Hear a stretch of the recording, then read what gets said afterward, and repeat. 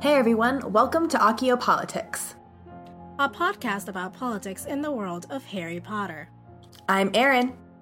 And I'm Adri. We are two recovering English majors. And today we'll be discussing the politics of slavery. In Chapter 18, Dobby's Reward of Harry Potter and the Chamber of Secrets by J.K. Rowling.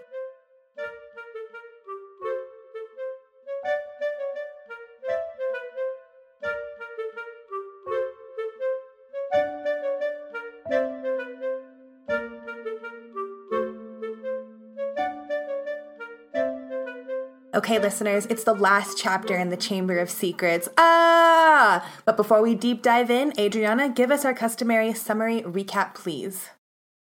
So, real talk, I did not see that it was my turn.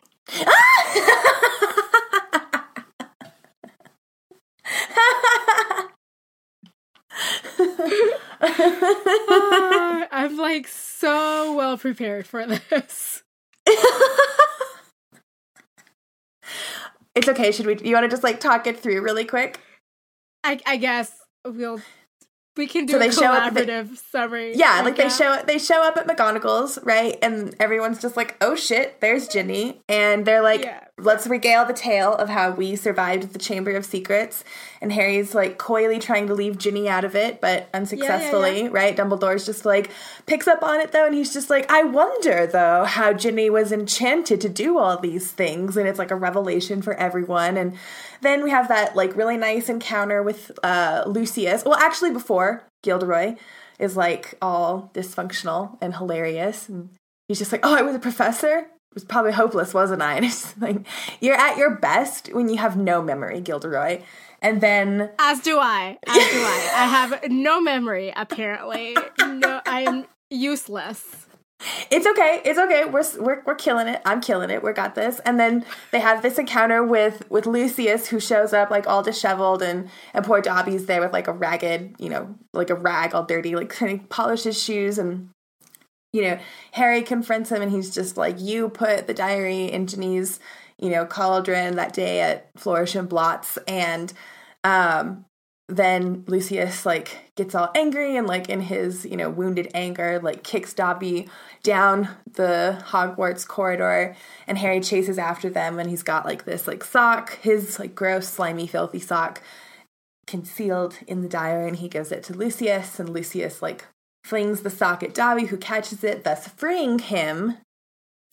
The end, basically. Yeah. I mean, we're obviously going back to the Dursleys, but it's cool because Harry gave Ron his digits, and he was your dad knows how to use a muggle phone now, so figure it out. I feel like we could just leave this in. Yeah. And it's enough. I think it's great. I think it's gold. You know what? Let's just move on to the politics of slavery, because... Let's do it. I'm just going to leave this in and be real talk. I forgot. Real talk. It happens. It's chapter 18. Life happens. And I'm not cutting any of this.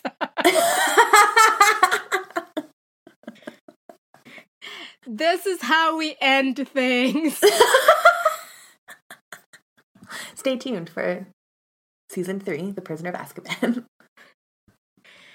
All right, so since I forgot how to do a summary and the fact that I had to do a summary, I'm just going to talk to you guys about the politics of slavery and what it means in this context. So slavery, or modern definitions of slavery, are more than just taking someone and forcing them to do labor in chains or whatnot. It could be human trafficking, forced labor, indentured servitude, forced marriage, domestic servitude, child labor, etc., etc. So in the example that we have today for current events, we have this victim of human trafficking. So this victim of human trafficking, or labor trafficking as they're calling it, was speaking to NBC about what he endured as a child while traveling in the United States in a choir. And he was, and this was from a religious point of view. He was handpicked to come to the United States and join a supposedly prestigious a cappella boys choir, and these 12 people traveled across the United States and performed in malls, churches, and schools. And Texas. So when the pastor tried to, or the quote unquote pastor tried to exert control over them, they would say, we're just going to deport you back to Zambia, or we're just going to, turn you over to the authorities. But when these boys would be faced with the authorities, the stories that they would tell the authorities didn't quite match up with the pastors. So this person, the survivor, who is now a dentist, I believe, is saying, like, this happens every day. It happens in states just like Texas because there's not enough laws or regulations to stop human trafficking. So when you think about human trafficking, Aaron, do you think about like sexual human trafficking, right? But this is not even a sexual thing. This is kind of like just forced labor. Yeah, absolutely. And, I kind of have two things I want to talk about in relation to this current event. And the first is that, like the first thing that I think of when I think about the politics of slavery is sexual slavery. And mostly because I recently heard one of the founders of a house here in Albuquerque, New Mexico, that's a transition house that works with women who have been trafficked to rehabilitate them as kind of like the first process, the first step in a series of what will be a long journey in healing. And, she just talked, you talked a little bit about, that the idea that slavery still happens in our modern context in different states, and New Mexico is no exception. And again, particularly in this example, it's talking about sexual slavery and not just talking. And it's just interesting because she was talking about how, particularly because of where New Mexico is located, it's not just women who are trafficked in our communities, but women who are trafficked through the border and into our state. And the fact that like there is a language barrier issue too when it comes to outreach, and we're not even just talking about like Spanish speaking individuals, but like people that speak Mandarin or Arabic. Like it's really shocking the level of and in a culture where there's a clear fear of ICE agents and deportation. Yes, exactly. That's compounding that issue. Yes, exactly. But in another example, this is a pop culture reference, but it relates to this current event.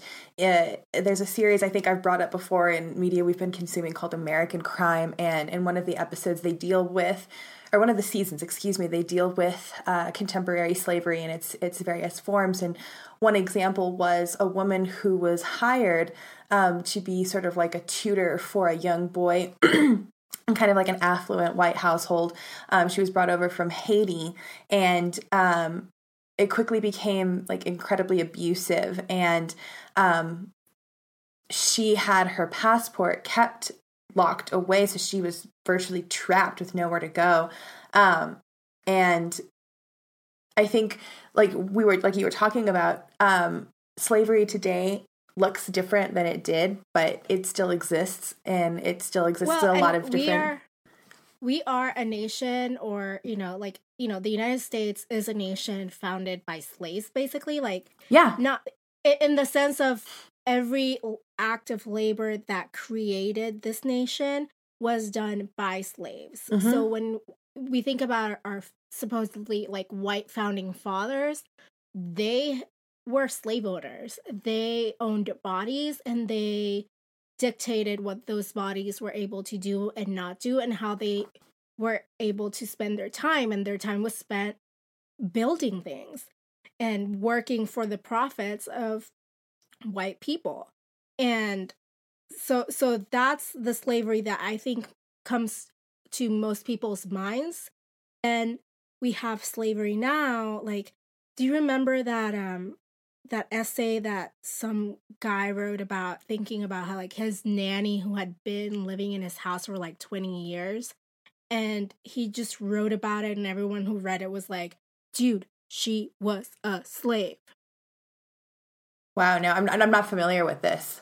It was maybe a year ago. Okay. He was writing like this essay reflecting on like his nanny and like how she was always there for him, and she lived in the house with them, and she was like not documented, and there's like a lot of red flags about, like, yeah, I'm that he's clearly not picking up on, I guess. Like, I'm pretty sure your family basically kidnapped her and kept her, and she's a slave. But cool story, bro. But yeah, fond memories.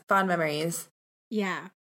Well, and too, I think, like the politics of consent, the politics of slavery are rooted in a power paradigm, and whomever is in power is obviously very interested in maintaining status quo because this politics serves them, whether it be through labor or monetization or both, or, and it is through the commodification and abuse of a body. So definitely we see that in Dobby in this chapter, when you could see kind of like his servitude, but also there's some kind of subversion in his servitude, because he keeps like pointing at Lucius and like pointing at the diary and kind of like, connect the dots, Harry, right? But he's still bound by these lines of servitude or like magical bonds, I guess, of servitude. Right. And it's interesting too, because it does seem to be like purely rooted in some kind of like societal agreement, because once Dobby is released, like, he protects Harry, and it's clear that his magic is powerful and that at any point he could have likely overpowered Lucius. And so it seems as though this is like a social contract, and a really fucked up one. And it's difficult to I wonder if it's a magical social contract, though. Like some kind of like shackle, like magical shackle. Well, it has to be, right? Because the mechanism by which they are freed is like having a physical garment given to them. But it's like, it's difficult to like reconcile this with like how early on we are in the series relative to like the age that it's written for. Like, this is definitely, like, I'm not saying that it shouldn't be in there, not at all. I'm just saying, like, rereading this, I was just like, oh my God, this is like really grotesque treatment of a living creature, and it's in front of like, it's like unabashed, right? Like, he kicks him across the floor. Like, he's just he's like ragged, and his like legs are heavily bandaged, and so it's just like, you can just infer the kind of sadistic behaviors that are taking place that we're not privy to. And it's really deep. It's really heavy. It's one of the darker elements I feel like we're getting introduced to as the series starts to mature. Yeah, well, and also I think, and we've talked about this, Erin, maybe not on the mic, but one of the things that I really love about this series is that it doesn't talk down to children. Absolutely. It allows for children to kind of, wade into these heady and weighted topics without talking down to them. And I do think that it also, I mean, it is maybe like a little bit black and white, but it also does have like a kind of like moral compass, like, it's not romanticizing. Well, this is interesting though, and I'm going to finish my sentence, but I'm going to complicate what I'm about to say actually with my deep dive quote, and that's, slavery doesn't get like romanticized, like you're saying, like it doesn't get talked down to or sugared or watered down for consumption. Mm-hmm. But if I can jump into my deep dive quote, if you'll allow me. Well, we need to pause for music.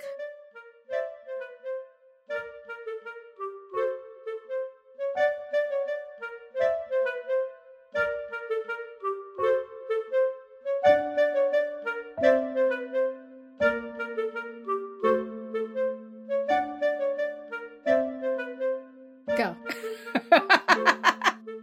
So I'm going to kind of break convention just a little bit, and my deep dive quote, I'm going to refer to series, like to books that come later. This is on page 330 of the Scholastic edition.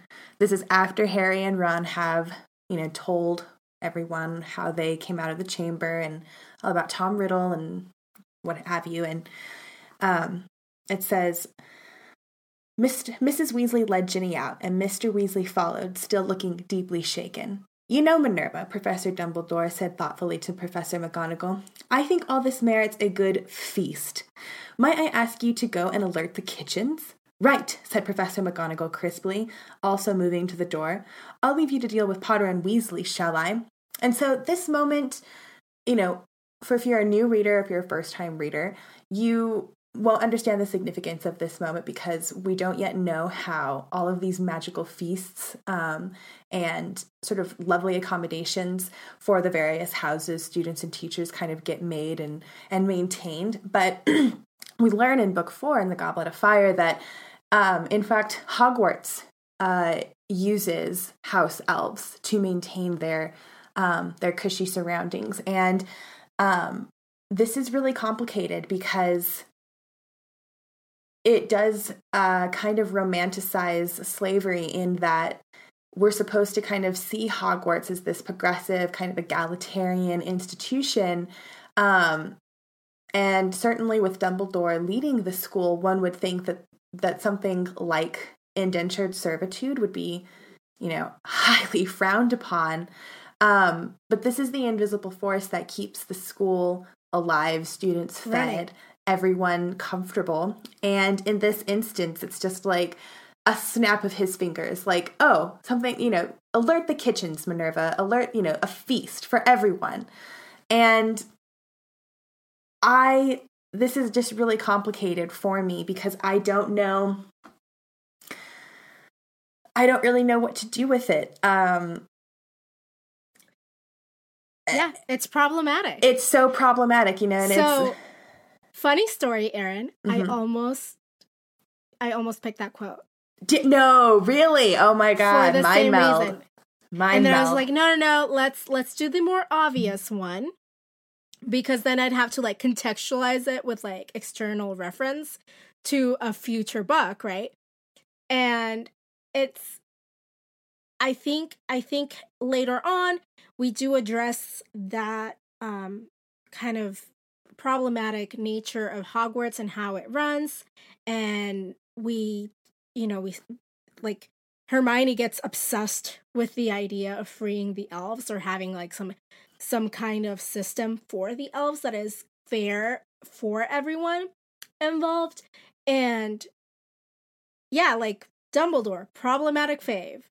Yeah, and I'll just go so far as to say that, you know, again, because we are, as students, but also as readers, not questioning how these fabulous things are able to be, I want us to also think about that as sort of like this analogy for capitalist society wherein we are all, especially like if you're in the middle class or upper middle class, you know, we are all able to enjoy and access creature comforts because there is a working class that is practically indentured because of, you know, minimum wage caps and hour caps and, you know, access to equitable financial institutions and healthcare. And so like something like having like even like a 24/7 fast food restaurant, right? That's like super convenient, but at the same time, it requires someone else to be running it, and those are really late hours. And you know, granted, it's interesting to think about it. It makes me think about Bartleby the Scrivener, and this idea that capitalism is in and of itself kind of a, if not a literal, then a philosophical form of slavery. Well, and the fact that we don't get to see until book 4 how Hogwarts runs and how the feasts get made and how all this like lovely food gets made and, you know, appears is, is speaking to the invisibility of that kind of labor, because we get to a point in a capitalist society where we don't really acknowledge where things come from. Like if you're shopping at like H&M, or if you're shopping at any fast fashion store, those clothes are not made by workers that are paid well. They're made in sweatshops. Absolutely. And those are slaves. Yes, exactly. Yeah. And so so it's convenient, but it's made but the means of the production is very problematic and sad. Yeah, the cost of convenience, right? And that even goes back to something that Molly Weasley had said early on in this book that we talked about. What was it that she wanted? A house elf to help with the garden gnomes or something? Was that right? Or... Just a house elf would make her life so much easier. Yeah. And so it's like, it's not an attitude even that's reserved for a certain class, like, which is interesting to think about, like the subjugation of people.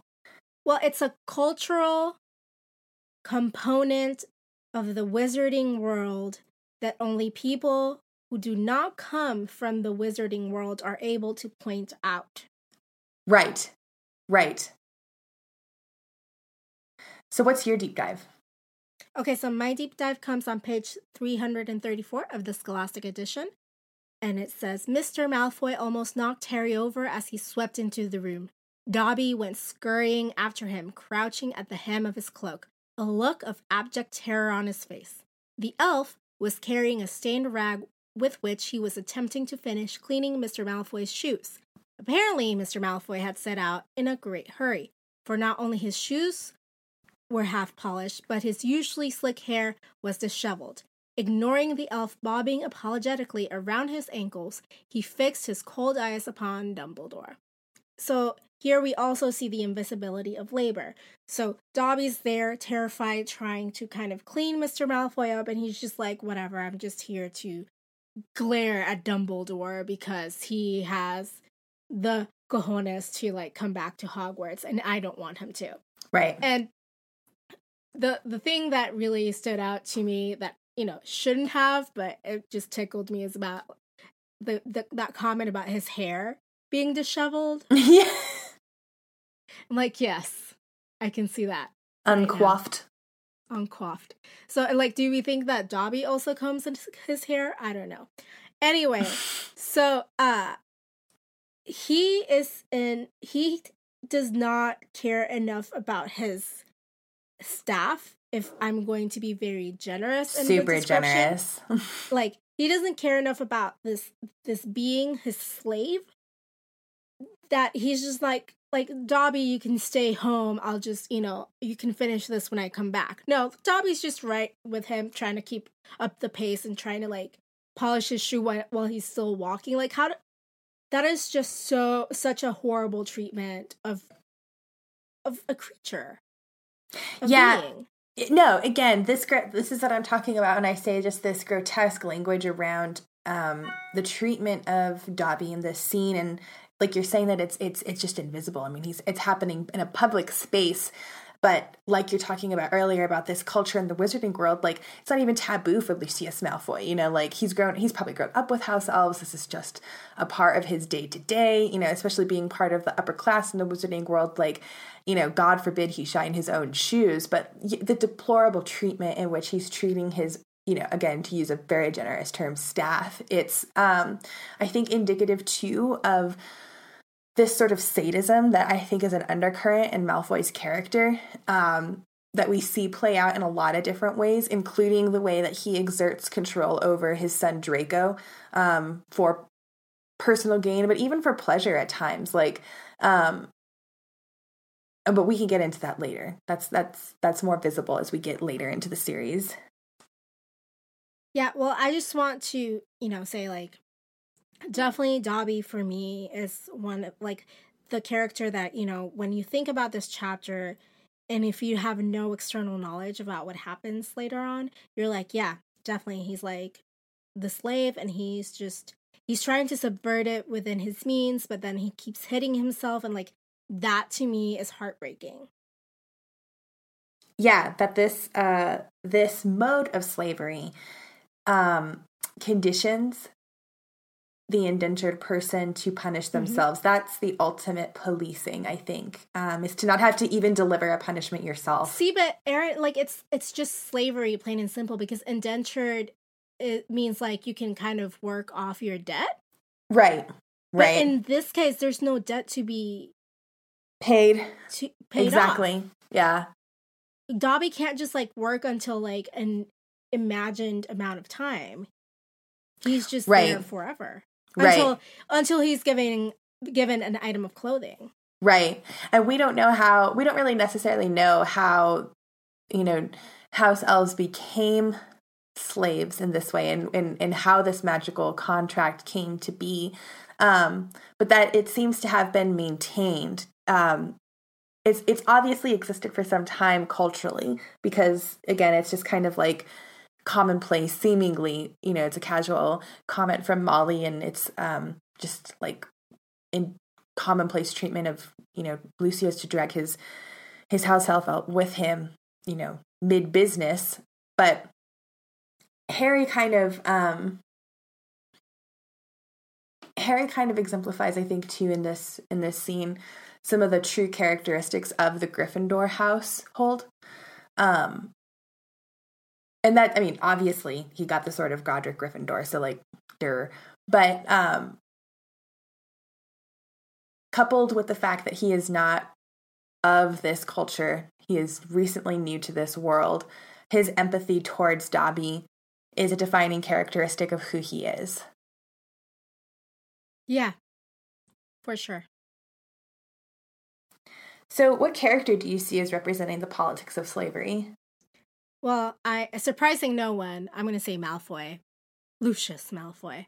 Because, totally. He's just the treatment of Dobby and the way he scoffs at Harry and said, "Boy, you've cost me a servant," or something like that. That's just disgusting. Like, is this the only thing you care about?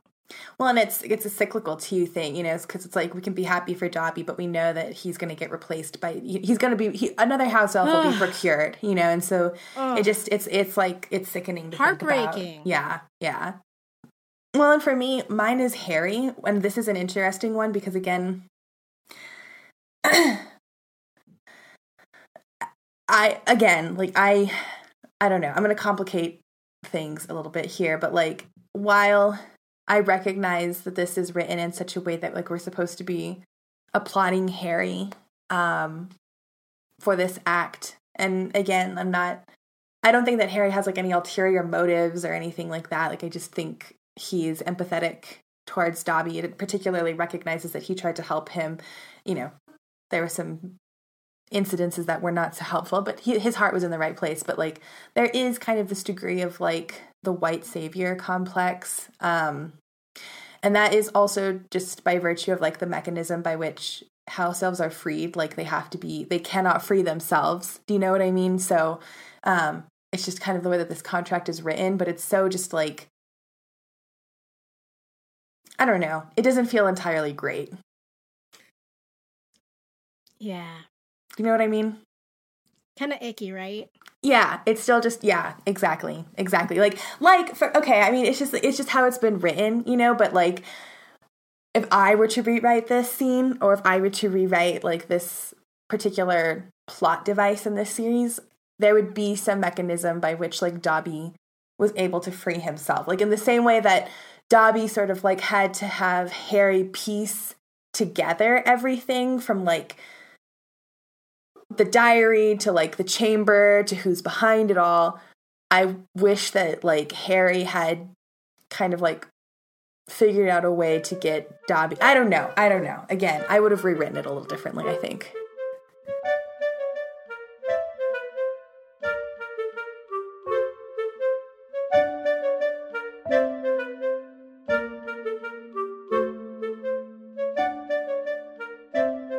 All right, Erin, before we say goodbye for today's episode, for which I was woefully unprepared on the summary, I am sorry again, everyone.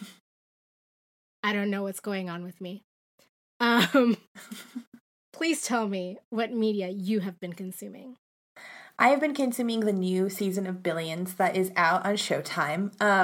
I've talked about this in previous episodes, I think in season 1.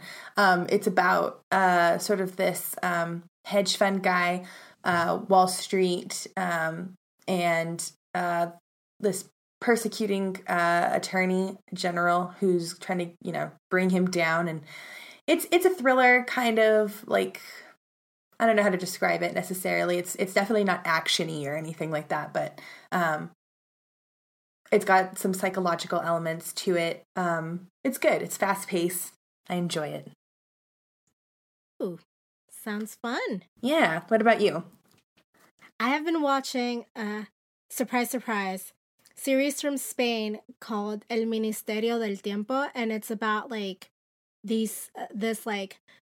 so like a government office that is kind of secret from everyone except maybe like royalty that like is time traveling. Cool. And they have like different people from different like time periods in teams trying to like find anomalies in time and like make sure that history happens the way that it was intended, so that there's not like, because there's like rogue operatives trying to like change history for their benefit. Interesting. So it's really interesting. I'm really into it. It has English subtitles if anyone needs them, but I am fully invested in kind of exercising my Spanish side of the brain, you know? Hell yeah. You got it, flex it. I know. It's like, I was just telling my dad, I was like, you will love it. Because it's like dramatic, but also sci-fi, but also history. It's a lot. I love a cross-genre piece. Yeah, so I don't know. I've been enjoying it quite a lot. They have a lot of seasons. I've only watched like 4 episodes. I mean, I only watch these things while I'm getting ready in the morning. Yeah. You know, as like I'm absent-mindedly putting on like makeup. I'm just like listening to this and taking it in. But that's the only time I have for pleasure media in consumption. Life. Tear. Yes. Tear. I know.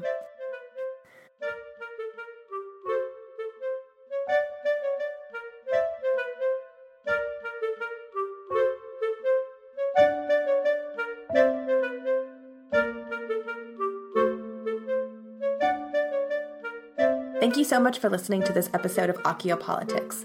That's all we have for today. We'll be back next week discussing Healthcare as Resistance in Harry Potter and the Chamber of Secrets by J.K. Rowling. We'll be talking about Madame Pomfrey. We'll be talking about the petrification. We'll be talking about Mandrake Root. I'm so excited. Until then, politics managed.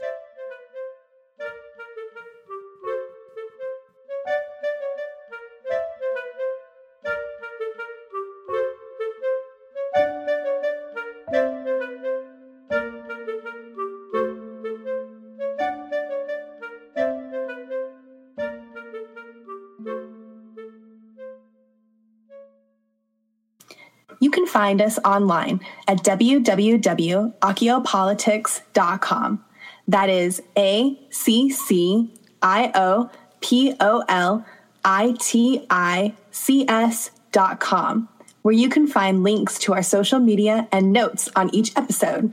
Please rate and review us on iTunes so we can reach more listeners.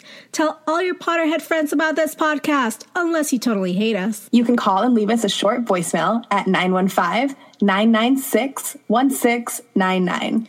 This episode has been produced by Adriana Wilson and Aaron Barrio. Our logo was created by House 407 at www.house407.store. Our theme music was crafted by the very talented Kayla Sluka, who is also a badass photographer. Check her out at www.treasuredroots.com.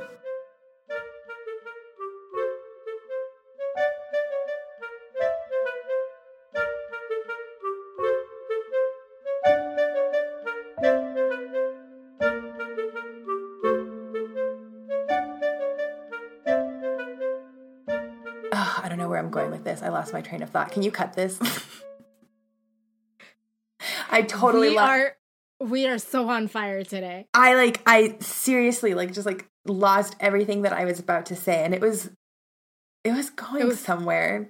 It was brilliant, I'm sure. Oh, clearly. Okay, let's just back up to Dobby? Yeah, totally.